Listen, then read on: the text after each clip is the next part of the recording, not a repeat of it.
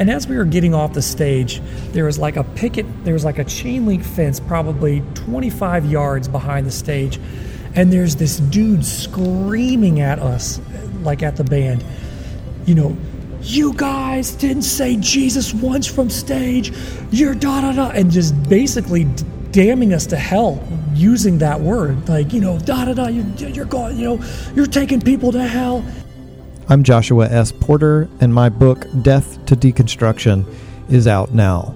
As an accompaniment to the book, I am spending a few weeks having conversations with people who have every reason not to be a Christian anymore, but are, and I'm going to ask them why.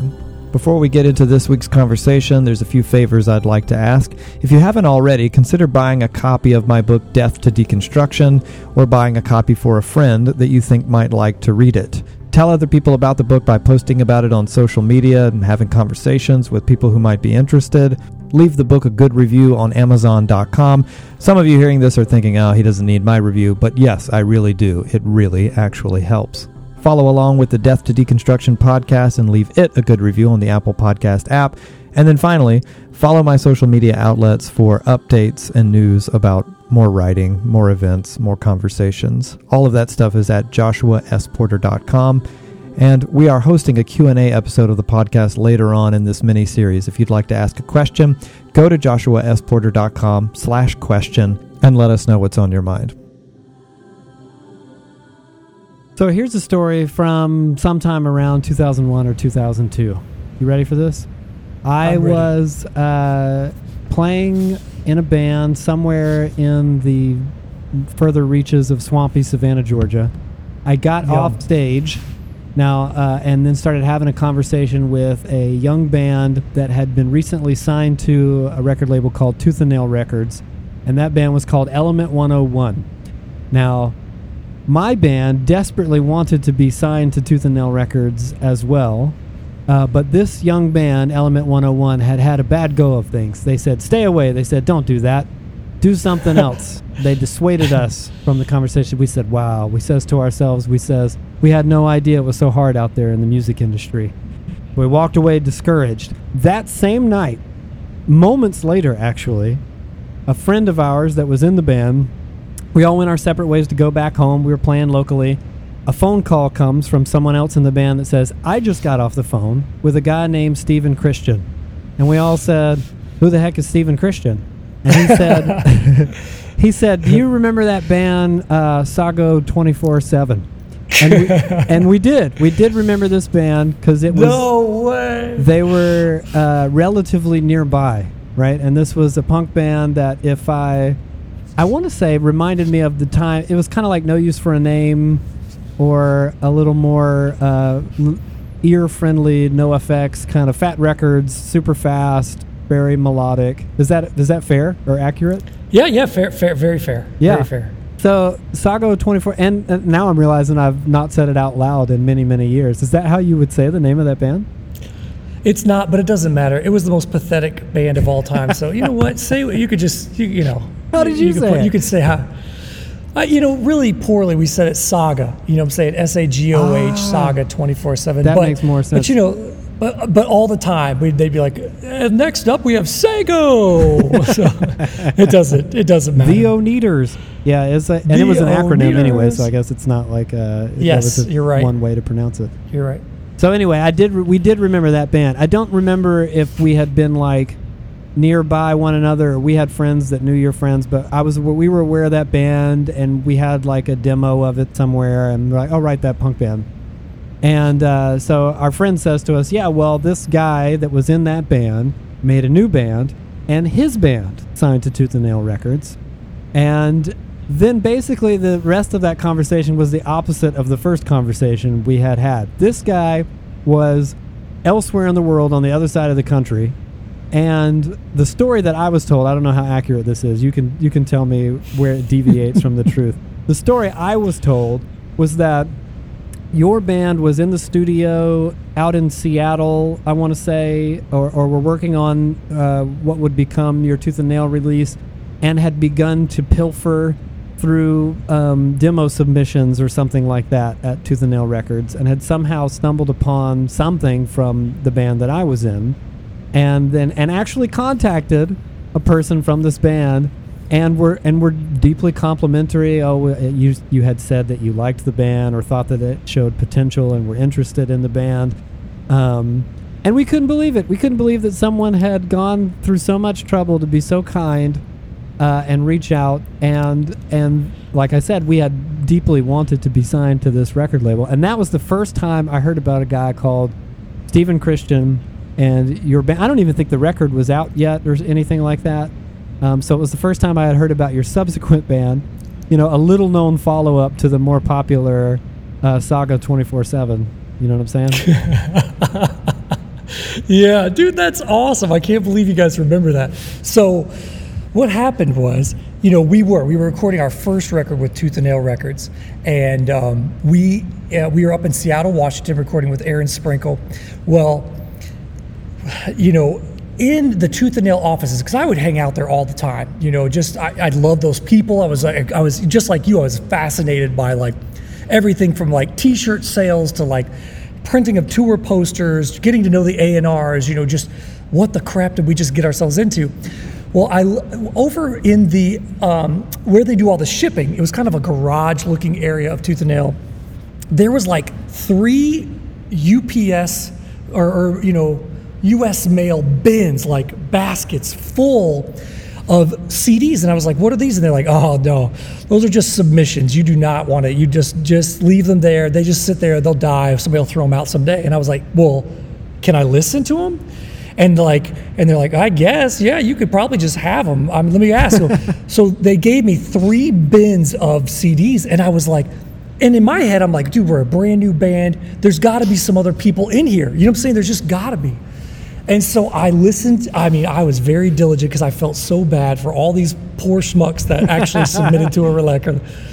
And I had like back in that day, we had a CD player, and so I had a CD player, and I would listen to them just like frantically. And honestly, man, there was like 2 bands out of that whole pile, so they were Tooth and Nail's pretty accurate in the fact that they were just like, don't do it. There was some real bad stuff. 2 bands that I was like, oh my gosh. And one of them was from Australia or New Zealand, and they're called like Hammerhead Sharks or Hammerheads or something to that effect, some shark analogy. And then this band from Georgia. And so I reached out. I was just like, man, and talking to them, whoever gave me, because usually people would leave their phone number and their name and, a sob story about how they want to be on Tooth and Nail Records so bad. I did end up throwing all those CDs away except for the 2 that I found, I kept them. They're somewhere in my attic, still to this day, because I was like, this is so cool.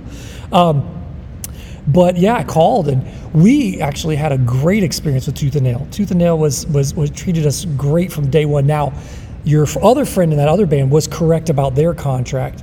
I think that early on, and Brandon has said this before to many people, he had taken from like Sparrow Records or Word Records or some other Christian label, he had basically stolen their contract, photocopied it with a Tooth and Nail logo over it, and submitted it. And that's what so he was signing really crappy deals with MXPX and Blenderhead and Dash, just a bunch of real garbage, And then finally somebody was just like, you can't do this, man. These are horrible contracts.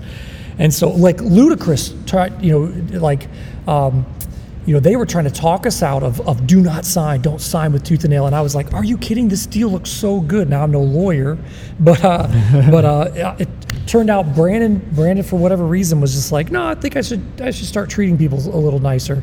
And so maybe we're on the front end of that, but it wasn't. What I'm saying is, it wasn't horrible. I mean, sure, there's a lot of areas that we were very naive about, like publishing, and we had to put out, which, long story, but they had an A&R there that kind of promised me over the phone that if we put out lost songs, we wouldn't have to put out a greatest hits record, because I just did not want to put out a greatest hits. And that guy was like, I don't remember saying that. So we had to put out a greatest hits record. But he sounded like a Muppet, apparently. Yeah, he did. It just sounded just like that. I don't even remember that. So yeah, I mean, everybody has qualms with every label. There's not going to be a perfect label unless you go start it yourself and give yourself a great deal. So, but our experience was awesome, and yeah, I do remember sifting through those bins on Aaron Sprinkle's in Aaron Sprinkle's basement that's where I sorted through them. And we wouldn't have been dissuaded by these other people. You know, it's almost like somebody coming up to you, and they might as well have said, winning the lottery is not all it's cracked up to be. If you win, don't even accept the winning. You know what I mean? We're like, oh, interesting. Food for thought. Yeah, food for thought. Thank you, Dow. Yeah, thank you. We really wanted to be on Tooth and Nail, and it was just like one of the most bizarre intersections of two events. That phone call came in actually moments after that other conversation. But that would not be the last time that I had a conversation with you about music and Tooth and Nail records and all that. I remember vividly. I wish I remember what city it was, but I remember we had played. My band was traveling. We were on tour. We had not yet signed to Tooth and Nail Records, but your band was active and doing things. And we had begun to have conversations with people at Tooth and Nail. Honestly, because of that initial thing that you brought up. That was the first time we ever made contact with anyone. And it's funny that Chad Johnson, who was our A&R for throughout our tenure at Tooth and Nail, the story that he told us was that you had shared this stuff with people at the label and were interested in it, and we sent subsequent stuff. Like, we're like, oh, that's old at this point, so let us send some more stuff. And we sent like a VHS tape of us playing and more demos. And I heard that Chad had said something like, this seems fake. It seems like they can't possibly be actually playing instruments if they're flopping around like that, or something like that. So he wasn't convinced, or he was, understandably skeptical of the whole thing. But we had further conversations, and eventually they saw us play. And I remember playing somewhere far away from home and walking outside. It was the fall, and I was walking around the kind of parking lot of this venue, having a conversation with you on the phone. It was the first time I'd ever talked with you. I don't think that we had officially met, but maybe we had at a festival or something like that. But and we were, trading stories about, or you were telling me about the record label, and at this point, you guys had waited out in there and had experience, and were saying, oh, it's like this, and it can actually be really great. I'd encourage you to try, dispelling a lot of the cynicism that we had heard from other bands, and that was the first conversation that I ever had with you about the idea of being Christians in a band. I actually remember it really specifically. Because you just asked me, I don't remember exactly, but I'm sort of paraphrasing, but you asked me like, okay, so, there's this idea in the public consciousness of Tooth and Nail Records as a Christian band, and to some extent it is whatever that, or a Christian label, and to some extent it is whatever that means. They have, they sell CDs in Christian bookstores or something, however you want to describe that strange phenomenon. And you're like, well, what are you guys like? What do you think about that? What's your story? And I remember telling you, like, oh, yeah, I follow Jesus. The people in the band feel the same way. And you're like, okay, me too. And we traded a few brief ideas about, like, isn't it weird? And Christians in a band, a Christian band, what does it mean? But I think maybe it was more like, on what level are we having these conversations? Are you just guys, like, aspiring to do some career thing and that's it? What are you putting in these songs? And almost like do you believe stuff? And I was like, yeah, I believe stuff. And you're like, okay, yeah, me too. Yeah. Now, a million years go by in between that phone call and now. And we've interacted here and there over the years. Eventually, we briefly toured together, my band and your band, and we would see each other at kind of the big events like festivals, and or I'd run into you if I'd come into your city for a second or something like that. In fact, I was most excited to tell this story, even though it doesn't have a huge bearing on this conversation. This is a true story. I was visiting Israel, the only time in my life I've ever been to Israel, and was with like a tour group and everything, and was heading into Capernaum to see what is traditionally held to be the site of Peter's house, And I look up as I'm walking in and see Stephen Christian walking out. And I did a double take and actually just yelled out, Stephen!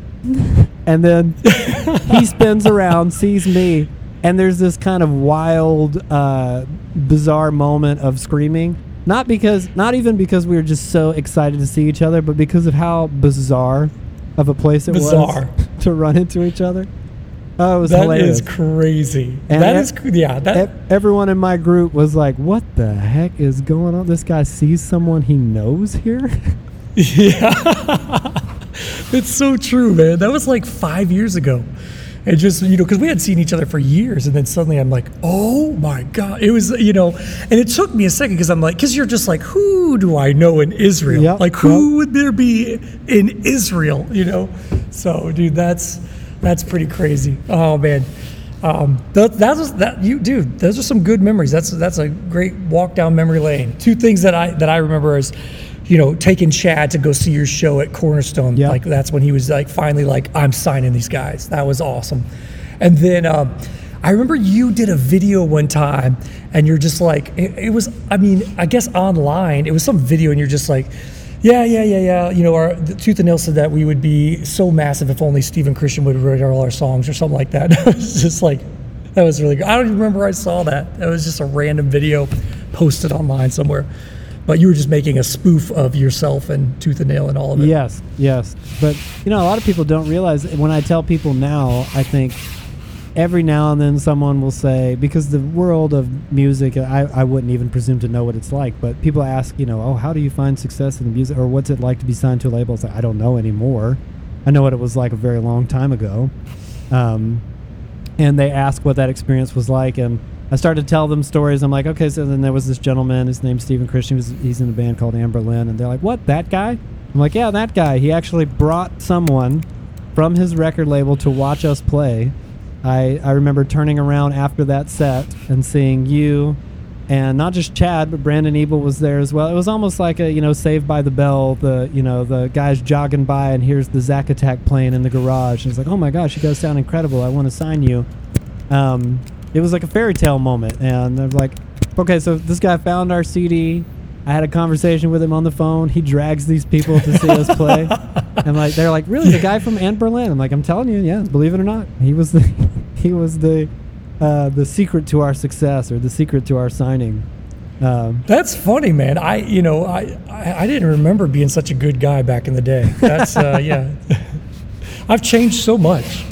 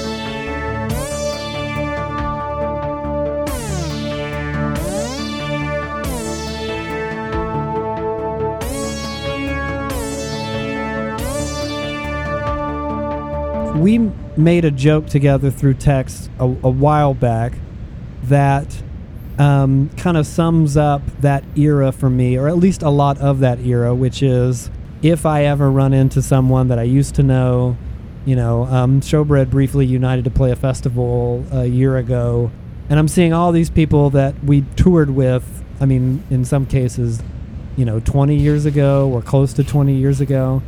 And I assume, maybe cynically, but probably accurately, this person thought this thing when I knew them. I doubt they think it anymore. That's usually the case, is that these young bands were coming up in often kind of a youth group culture of finding music, finding indie music or punk rock or whatever it was, and were being encouraged to, you can do it, you should do this. And they were, in many cases, kind of forging themselves as youth group bands. That was the case with Showbread, where we actually played in our church and then would go play quote unquote real shows before marching out into the world to go on tour. And so a lot of them were coming from church culture, evangelical culture, And we're going out kind of assuming that that was what one does when you come from that culture. You call yourself a Christian band, you sing certain kinds of songs, and they were having to test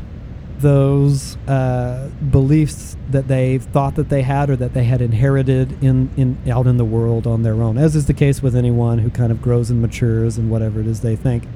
And then all these years go by, and I think that I can't remember. I bothered you via text one day because I happened to think of something that reminded me of you, and I asked what you were up to, and you told me that you were a pastor at a church. And I said, "Hey, I'm a pastor at a church too." And I made a joke that was something to the extent of like, "Hey, we're both still Christian. Look at that." And I think that your punchline was something like, "Hey, we made it. The only two on Tooth and Nail records."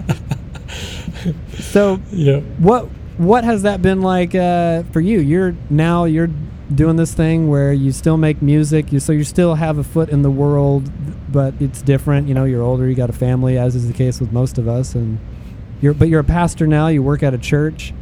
Did you kind of watch that thing unfold before your eyes, as in like, there were a bunch of us that claimed to think something, and then they kind of fell away one by one, or was it more like, you step back into the world from time to time and realize, like, man, this isn't things change. Things have changed. Yeah, I mean, for me, I make mistakes every day. I mean, I know that goes without saying, but I just want to make sure that people don't perceive me as any type of perfect Christian and when I've got it all figured out. I don't. And I definitely want to say during the band years, I made great mistakes as well. But here's the deal is that I was very self-conscious and I went to very great lengths to be self-aware and just honest with myself that I was in the world but not of the world. And I know that sounds Christianese, but I'm saying that we were traveling with bands that were not Christians, but I chose Christianity and for the entire time. So it was after Blueprints for the Black Market came out. We were, to quote unquote, just a buzz band, or however you want to phrase that. Which was on the rise, or whatever. The first Anne Boleyn record. Yeah, the first Anne Boleyn. After the first one, we were recording the second, and we were just about to head on tour. And by this point, we were completely in the general market. We're not even entertaining, Christian festivals or Christian shows or anything like that. And I remember calling my friend Seth Kane, and he's a pastor now in Oviedo, Florida. And I called him and I just said, "Hey man, I'm looking at these people called girls, and I'm not going to be able to hang. I'm like I'm staring my future and it's just in the face, and it's just not looking healthy. If you don't get out here, like I'm not going to make it. Like I will completely fall." And he said, "Okay." And at first he started working, just hanging out. Basically, we didn't have a tour manager at the time. We weren't in a bus yet or anything like that. We were still in a van, and the guys all liked him and got along with him. And so he just basically became my accountability partner on the road. And then he became our tour manager the next tour. And for the next 5.5 years, he held my hand because that's what I needed, man. I just needed somebody to be there. And obviously he was great at his job. He would, do what a TM would do, book hotel rooms and order bus drivers around and all that garbage. But I just knew that I wasn't going to get away with crap. I wasn't going to be like off the bus at 2 a.m. and he was just going to be like, "Oh, well," he was going to be hunting me down. You know what I'm saying? There was, yeah. And then from there, that was, he around 2007, I met my wife and I married her in 2008. And so obviously there's some big accountability that comes with that as well. And so between Seth and Julia, man, I mean, I owe them sitting right here in this church being a pastor. Like that is a huge deal.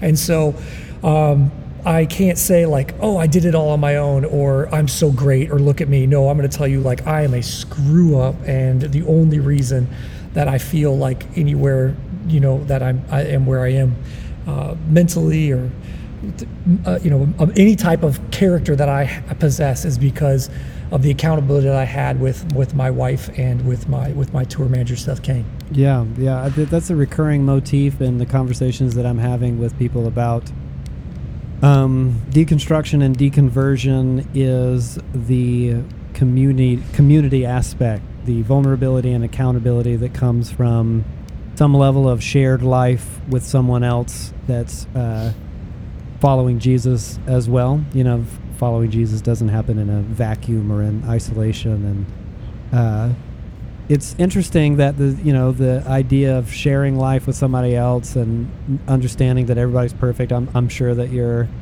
guy Seth would obviously sit here and also say, "Oh no, I'm not a perfect person either, and I was a screw up," and maybe he would say that you served as that same level of accountability and vulnerability for him as well. He knew that you were expecting something from him, and so he had a certain standard to which he would hold himself, and that you would hold him as well. Yep. Is that one of the reasons that you think that you have not given up on the idea of church? I mean, you're clearly a believer. You're in church right now as I'm talking to you. I think it goes well beyond accountability. I mean, it just goes to like my relationship with the Holy Spirit, and just, I mean, I started to believe in Jesus Christ when I was 18, and it was just so transformational for me. Like I can't, at this point, I can't deny, in my head, we could go on to a theological tangent about like, if you don't know the name of Jesus Christ, you're living in a tribe in the middle of, named the Amazon forest, when you get to heaven, are you going to heaven, but for me, it's to whom much is given, much is required. And I have been given so much by God. Like I just cannot deny the existence of a maker. And so it goes far beyond like human accountability. I think it goes to just the hope that I feel. I meditate, and so for me, I feel the presence of the Holy Spirit, and somebody could go, well, it's just not a feeling, and I can totally see that, but I also see the evidence in my life. I see a peace that passes all understanding. I know when I'm not right with God, it just feels like life is crumbling all around me, and it feels off, and so.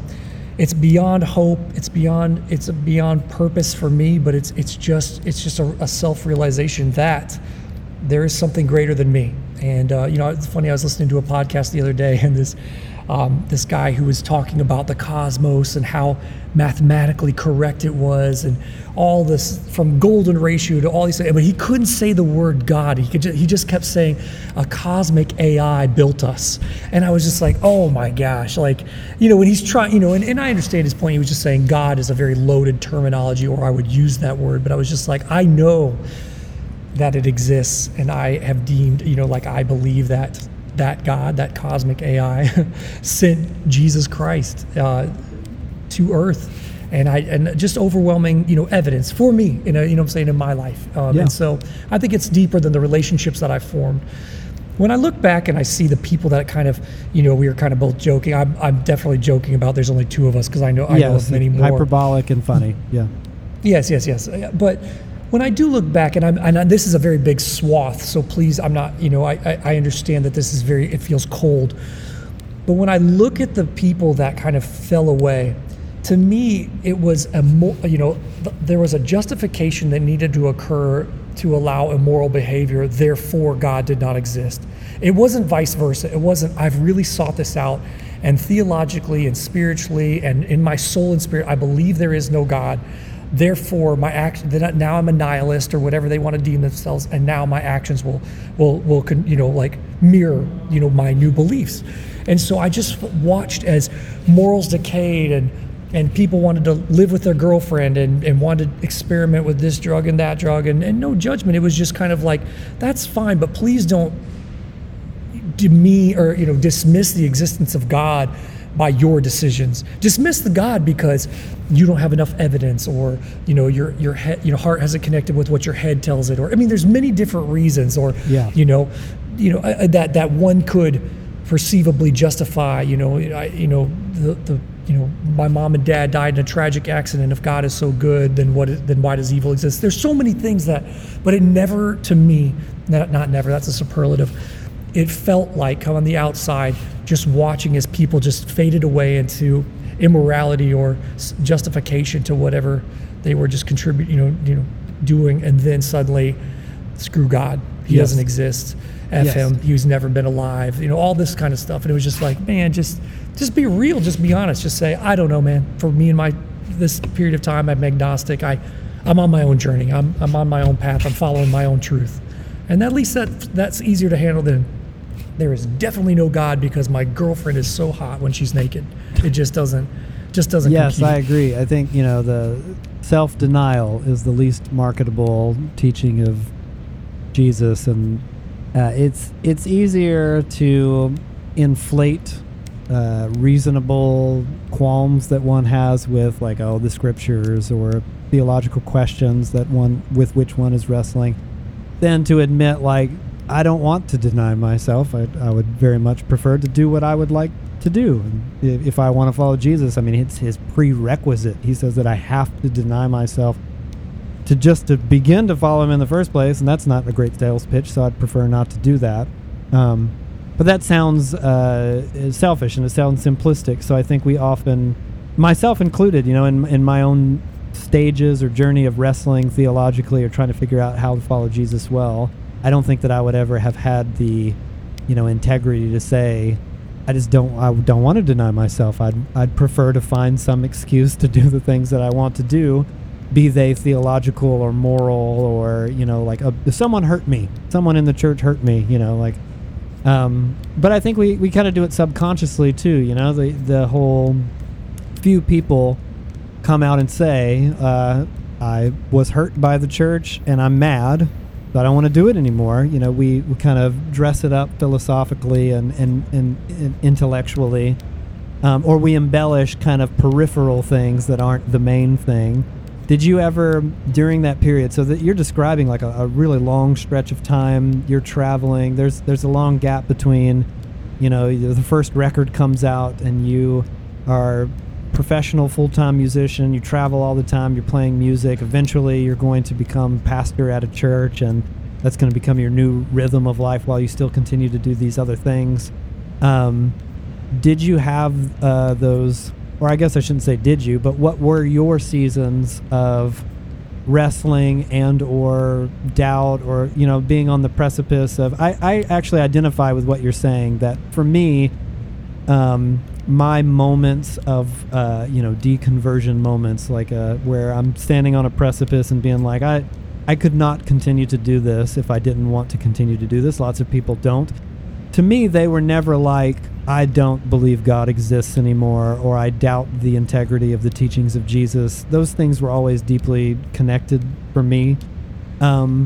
But there were other reasons, that I wrestled. Did you have these moments and seasons where surely you saw a lot of crap? And I know that you admitted that you're obviously imperfect yourself, but you operated even as a general market band. You were on Tooth and Nail Records. You probably were around a lot of people who claimed to follow Jesus and did things that lacked integrity. Did you ever feel that man, this is so stupid, I don't know if I want to be a part of this? A part of Christianity or part of the Christian scene? Which one? Yeah, maybe what I mean is more like the scene. Did you ever feel that need to be maybe I'll be a new kind of Christian? That's the popular thing. Is I don't want to do church. I don't want to do evangelicalism, but I'll just say I'm a Christian and kind of redecorate Jesus for my own purposes. Yeah, I never redecorated in the fact I didn't theologically dress him up to be a universalist or anything like that. But I definitely detached from the church as a whole. There was a stretch of years where my wife and I didn't go to church. We would try to go as much as we could, but honestly, my church came in the form of podcasts. I was big into Erwin McManus, still love him very much, and so when I was living in LA, we'd go to the Erwin McManus Church Mosaic as much as we could, and then there was a time in Nashville where we went to the Village Chapel with this incredible pastor named Jim Thomas, but it was a smaller church as far as it wasn't like a mega church, and so it was awesome. They had a few musicians, acoustic guitarists. They would sit down, you couldn't see them, and they'd play a lot of hymns and stuff like that. It was great, but it wasn't it could never be a steady thing because we were on the road 7 to 9 months a year straight. We'd be gone for 2 months, come home for 3 weeks, be gone for a month, be home for 2 weeks, right. Saying stuff like that. So there was never any consistency as far as attending a church. Early on, man, early on we were out of the Christian scene. I just, I think for me, going to the Dove Awards and the CMAs right away, or Christian music, some Gap GMAs or something like that, and like we walked around and it was gnarly, Josh. Like it just felt like, oh my gosh, like these people are selling Jesus. Like, the t-shirts, like do the Jew and, all these like catchy Jesus slogans. And we just felt so, I never saw that growing up. We were a very small town, Winter Haven, Florida.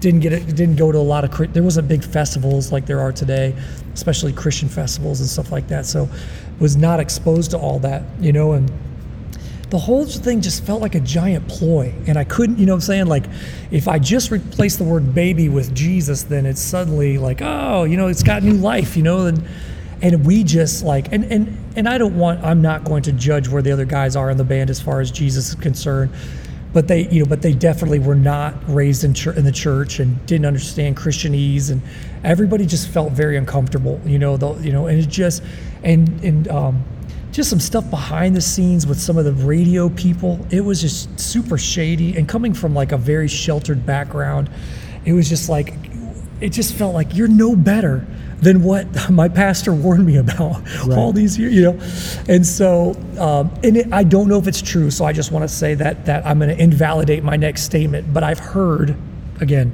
may not be true, that the most pornography consumption and alcohol consumption in Nashville is during that week of the Christian, and whatever. I am going to not point fingers, but I am going to say, please don't watch porn. I'm not talking about drinking. I'm saying that's you and Jesus need to figure that one out.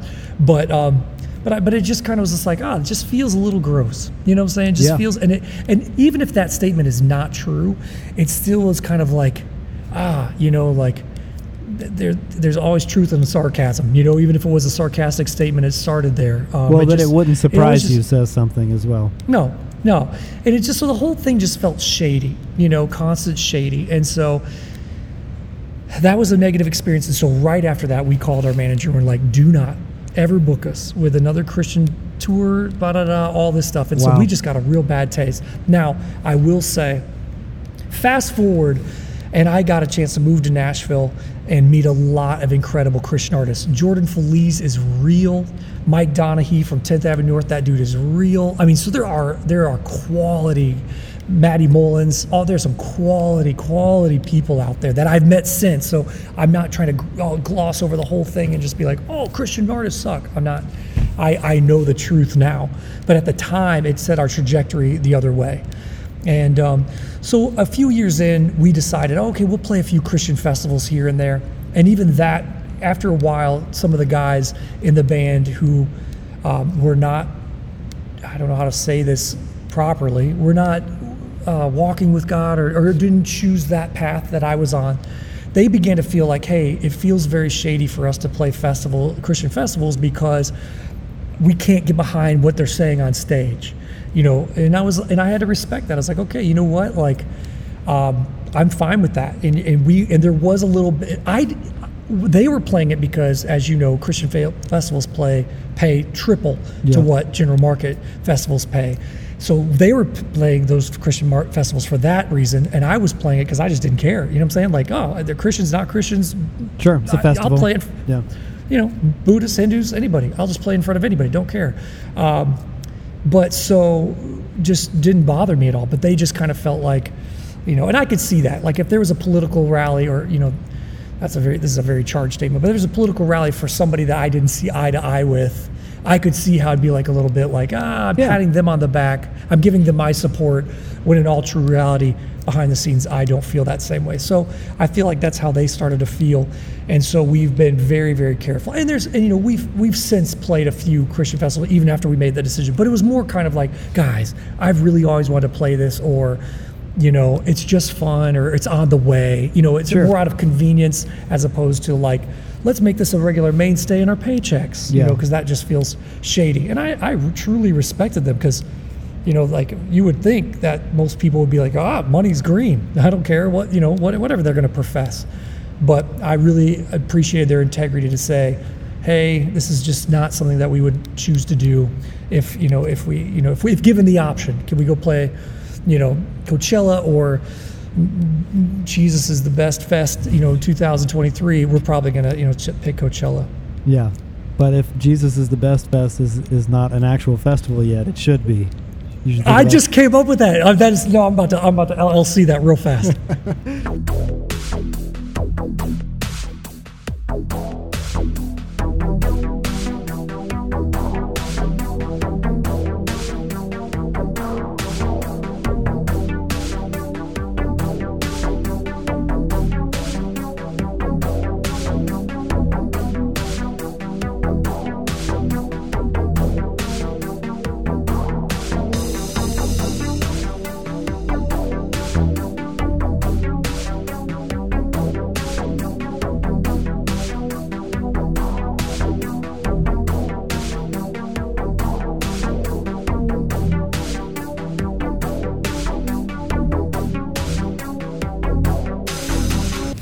During that period where you're, figuring out where you fit as like a vocational musician, you're a band that has like a vision and stuff that you want to do, and because of the label that you're on, that's a door that's open to you to a certain extent. The Christian festivals, I'm assuming they'll call or they'll have you. They'd probably be happy. They'd be thrilled to have you guys.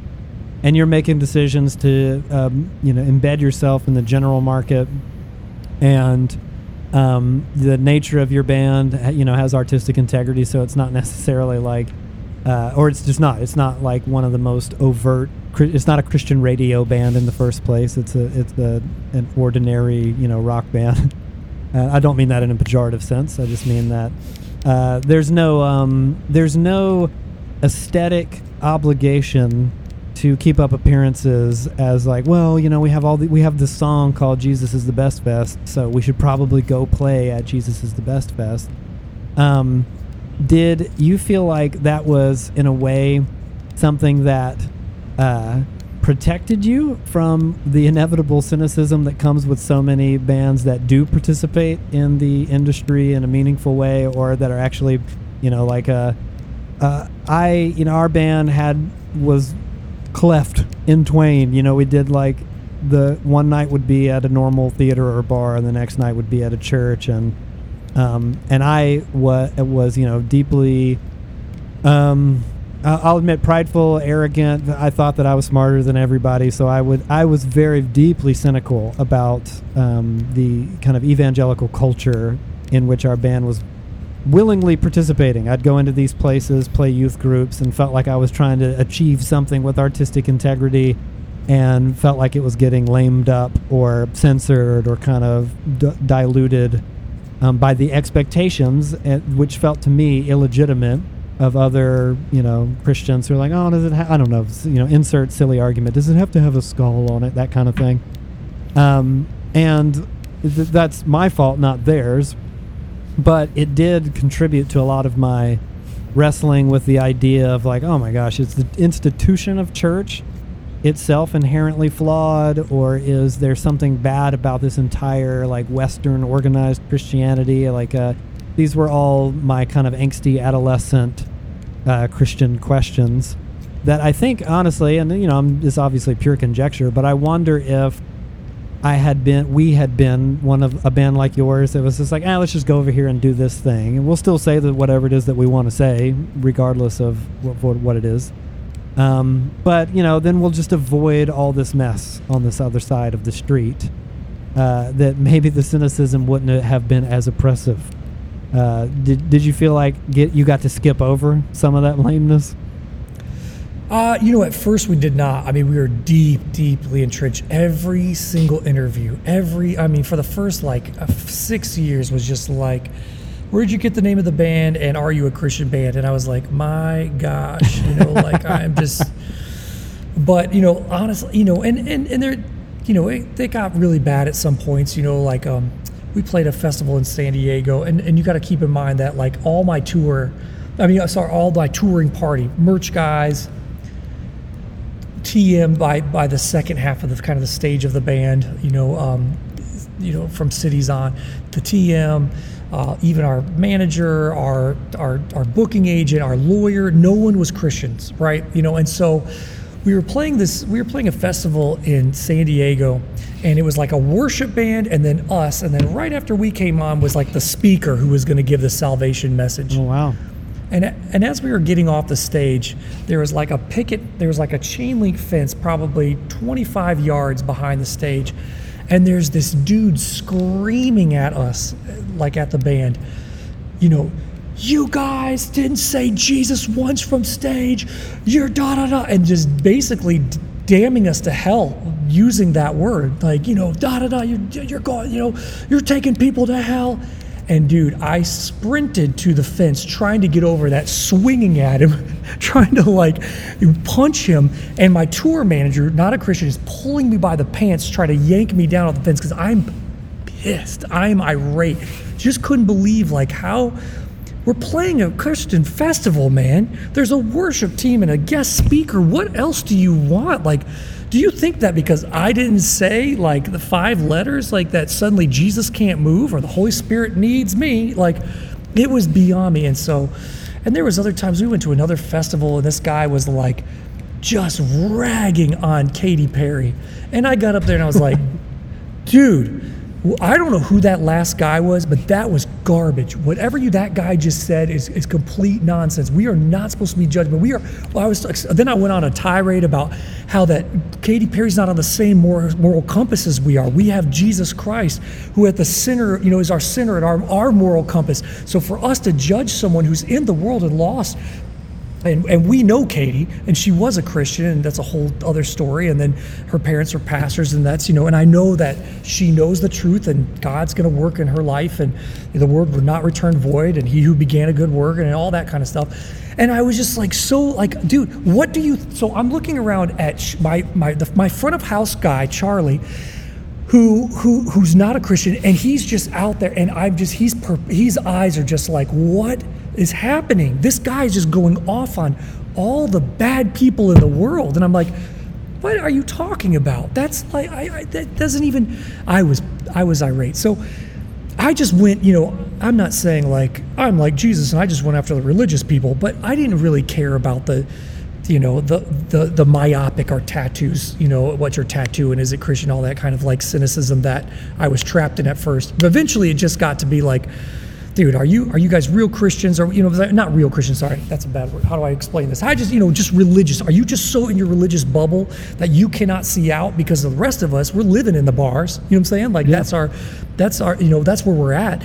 So if we're truly the body of Christ, why don't you just empathize with the feet that are just in the mission field, like out there in the road, like doing some good, as opposed to your little cluster of people, and you feel safe in your bubble and don't let them in. And it just was garbage. And so I was more pissed at just like the bigger picture, just the Christianity than not that, I think we ran the full gambit, but it was just, it got bad for a little while there. Yeah. But the more that we pulled away from the Christian music industry, the more ministry opportunities I got, man. It was, just awesome to sit and I could say their name because Pete once put it in an interview, but it was really cool to like be in the basement of a sold out show and Fall Out Boys like pushing the show back because me and the guys are all having, like Andy and Patrick and Pete are having this huge, deep theological conversation of the existence of Jesus Christ and Josephus and all these, all these things pointing back. And they were just like, so we were all just so in it in a very positive, very loving way. It was never heated at any given second. But and they're just like, no, we're not going on yet. Wait, okay, so, but what if that's, and it was awesome. But just knowing that, like, things like that. Another time where I came up with this, went on tour and the headlining band, this guy walked up, and massive band, and this guy walked up to me and was like, are you Stephen Christian? I've never met him my whole life. And he's like, are you Stephen Christian? I was like, yeah. And he's like, I just got off cocaine last week, and you're going to make sure that I'm off it for the rest of the tour. I know about you. I heard about you. And then he just walks off, and I was like, guess I have an accountability partner. So, but I don't think those doors would have been able to be opened if it wasn't for obviously Jesus Christ, and then obviously like that we just chose a different path because like our reputation, because we're good, like regardless of where people profess, like they're great dudes in this band. They run the gambit of where their faith is, and each one would have to speak for themselves. So I'm not going to speak for any one of them, but Just incredible dudes, like just loving, very genuine, unbelievable men. So all that to say, just proud of them, and awesome that God allowed me to be the feet where, because at the time, early on, there's a band that you and I both know that refused to play anywhere that alcohol was served. And I was like, yeah, because that's exactly what Jesus did. He was just like, listen, Mom, we got to leave this wedding. I'm telling you right now, cannot be here at this wedding. Too much wine. I cannot be at the, I'm out. I'll be outside because with picketing your wedding. I'll be outside. And so it always just perplexed me, just perplexed me that Christians would come up with these crazy rules about where they are and are not going to play and perform and all this stuff. So yeah, and you saw it. You saw. Sounds like a lot of the. That's pretty hilarious that you had a guy who was that dissatisfied. He was ready to vocalize his disappointment immediately, right after you finish your set. He's got his critique ready. Yeah. He's ready. Yeah. So and we got that a lot. We got that. Where people would write us and just be like, that demons are in that venue that you're playing, and I'm like, okay, thank you for thank you for that piece of information, and that's okay. What I'm saying? Like, my manager, and never mind. I won't say who it is. So somebody that I know once wrote a letter to Mike Herrera saying, like, I just wish you were a better Christian. I can't believe, you smoke cigarettes and, where are you with Jesus? It's just, we all go through that phase of life where we're just like pointing out someone like, I know where your eternity lasts because of some, manifestation here on earth. So, so who knows, man? We've been there, we've done that. I'm sure that, I've chosen hills to die on that now I look back and I'm like, dude, those were not even molehills. Those were, what I'm saying? Like, there's so much greater out there. Of course. So yeah, I didn't always add to the solution. That's what I'm trying to say. You're like all of us that continue to follow Jesus on the journey of maturity and spiritual formation. Right. But it's real interesting. Fast. There's one last story real fast. There was once this band, and I wrote them a letter because they kept using the symbol of Genesis of the devil. They would wrap this giant snake around their shoulders, and I was just like, wow, evil. Just who do you think tempted Eve? Oh, and man, it took me so long. I was like, what? Who? What the heck is that? Well, the reason I was saying, it's funny that you mentioned that. I remember being, I was a youth group kid, and I was from Southern Baptist conservative environment, and honestly was ignorant and naive. I made these assessments of people because this is the information that was given to me, the stories that I was led to believe. So I'm like, oh my gosh, this guy smokes a cigarette. I guess he's not a Christian, and not even in like a vindictive, mean-spirited kind of way. I honestly was young and foolish, and hopefully, as we grow and mature in the process of spiritual formation, we learn more about ourselves and the world. But you bring up two different people, and I'm not throwing anybody under the bus here, but I was actually just recently listening to an interview with Mike Herrera, and he's describing those exact same stories about, like, I had to hide my cigarettes because I didn't want to disappoint these kids that were going to be, oh my God, he smokes, I can't believe this. So he has a lot of these same stories that you have, that I have, of dealing with the ridiculousness of kind of cultural Christian expectations. And he got to a point in his life where now he would say, in his own words, that he is not a Christian, does not follow Jesus, and has made a conscious decision to distance himself from that part of his life. Doesn't know exactly what he thinks yet, hasn't settled on something. And here you are, and that's not, how you would describe where you are. You have the faith that you had, even though it's been it's going through the process of spiritual formation. Like you said, you've learned different things that you would or wouldn't die on, that kind of thing. You have had experience with cynicism and everything. You have very good reasons to have deconstructed and bailed if you wanted to. You saw the hypocrisy firsthand. You saw the kind of commodification of the Christian product. through the music industry, and you saw hypocrisy, and you've seen other people who are good, kind, intelligent people who have decided not to follow Jesus anymore. So if someone were to come up to you, maybe even like in a church context, pastorally, and we're like, I've got these same things in my story as you, and I want to bail, you didn't bail. What does it come down to for you? What's your silver bullet? How did you make it? How did you survive the industry, the machine, the culture? Yeah. So everything that you've just said, like everything, 100% of what you just said has everything to do with humans and nothing to do with God. And if you are looking to find Christ through me, you are going to be absolutely disappointed. I'm going to burn you. I mean, I've told this to my congregation, like, I am going to burn you. I at some point am going to hurt you. There's going to be some type of something I'm going to do, a decision I'm going to make, something I'm going to say from the pulpit, something. There's going to be a moment where you're just kind of like, that hurts me. That's not what I believe Jesus Christ would align with. That's just going to happen. That's inevitable. I'm flawed. I'm feeble. I'm just a mere mortal. But if you want to find God, then I would say try Jesus. And if as long as you stick to that, and you stick just to like the firm foundation in which his teachings represent are his beyond altruism, his unconditional love, his, like everything inside of Jesus, everything that he did in his life is absolutely antithesis to any religion that I would create. If you're asking me, Josh, to create a religion, it's going to look gnarly. You know what I'm saying? It's going to be the most humanistic thing that you have ever seen. And so the antithesis is Jesus Christ. Like, given it shall be given. Love your neighbor as yourself. Love God with all your heart, soul, and mind. If somebody asks you to walk 1 mile, walk 2. I mean, he's just continually giving you like, I wish there was a better word for it in the English language, but it just boils down to love. Just love everyone else. Like, it's everyone else before you. It is, and so if somebody's just trying to, choose to opt out of God because of humanity, I would just say, man, that's not Christianity. That's not following the way.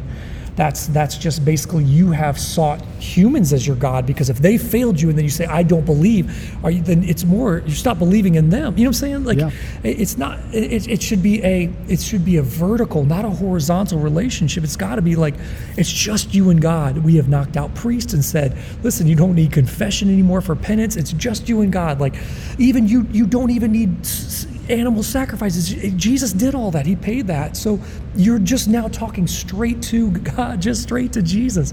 And so I would just ask them to reconsider like following Jesus and not following religion, not following American culture of Christianity. Just follow the way, and that would be where I would ask them to restart the thinking. Pretend you didn't live in America in 2022. If you're a white Anglo-Saxon Protestant, I want you to take yourself out of that and put yourself into like, how would your faith look in the 1100 when you're living in Africa? Like, what is that faith? What is the eternal? What is that string? What is that line that crosses time, space, continuum, culture, ethnicity, socioeconomical class? What is that? Whatever that is, that's what I'm asking you to believe or not believe in, and so. But just looking around at like, oh, I don't like how this church is doing that, or Jesus didn't ask us to worship him using songs, so I can't, or Jesus didn't ask us to use instruments in church, so I'm not going to use instruments. All that stuff, you're just looking at now. I'm asking you to look at the eternal, from the past to the future to the present, and then reassess your belief in that God, not into fallen mankind, because I don't care if you're the Pope or Billy Graham or anybody else ascribes as being a reverend or holy person. They're going to let you down.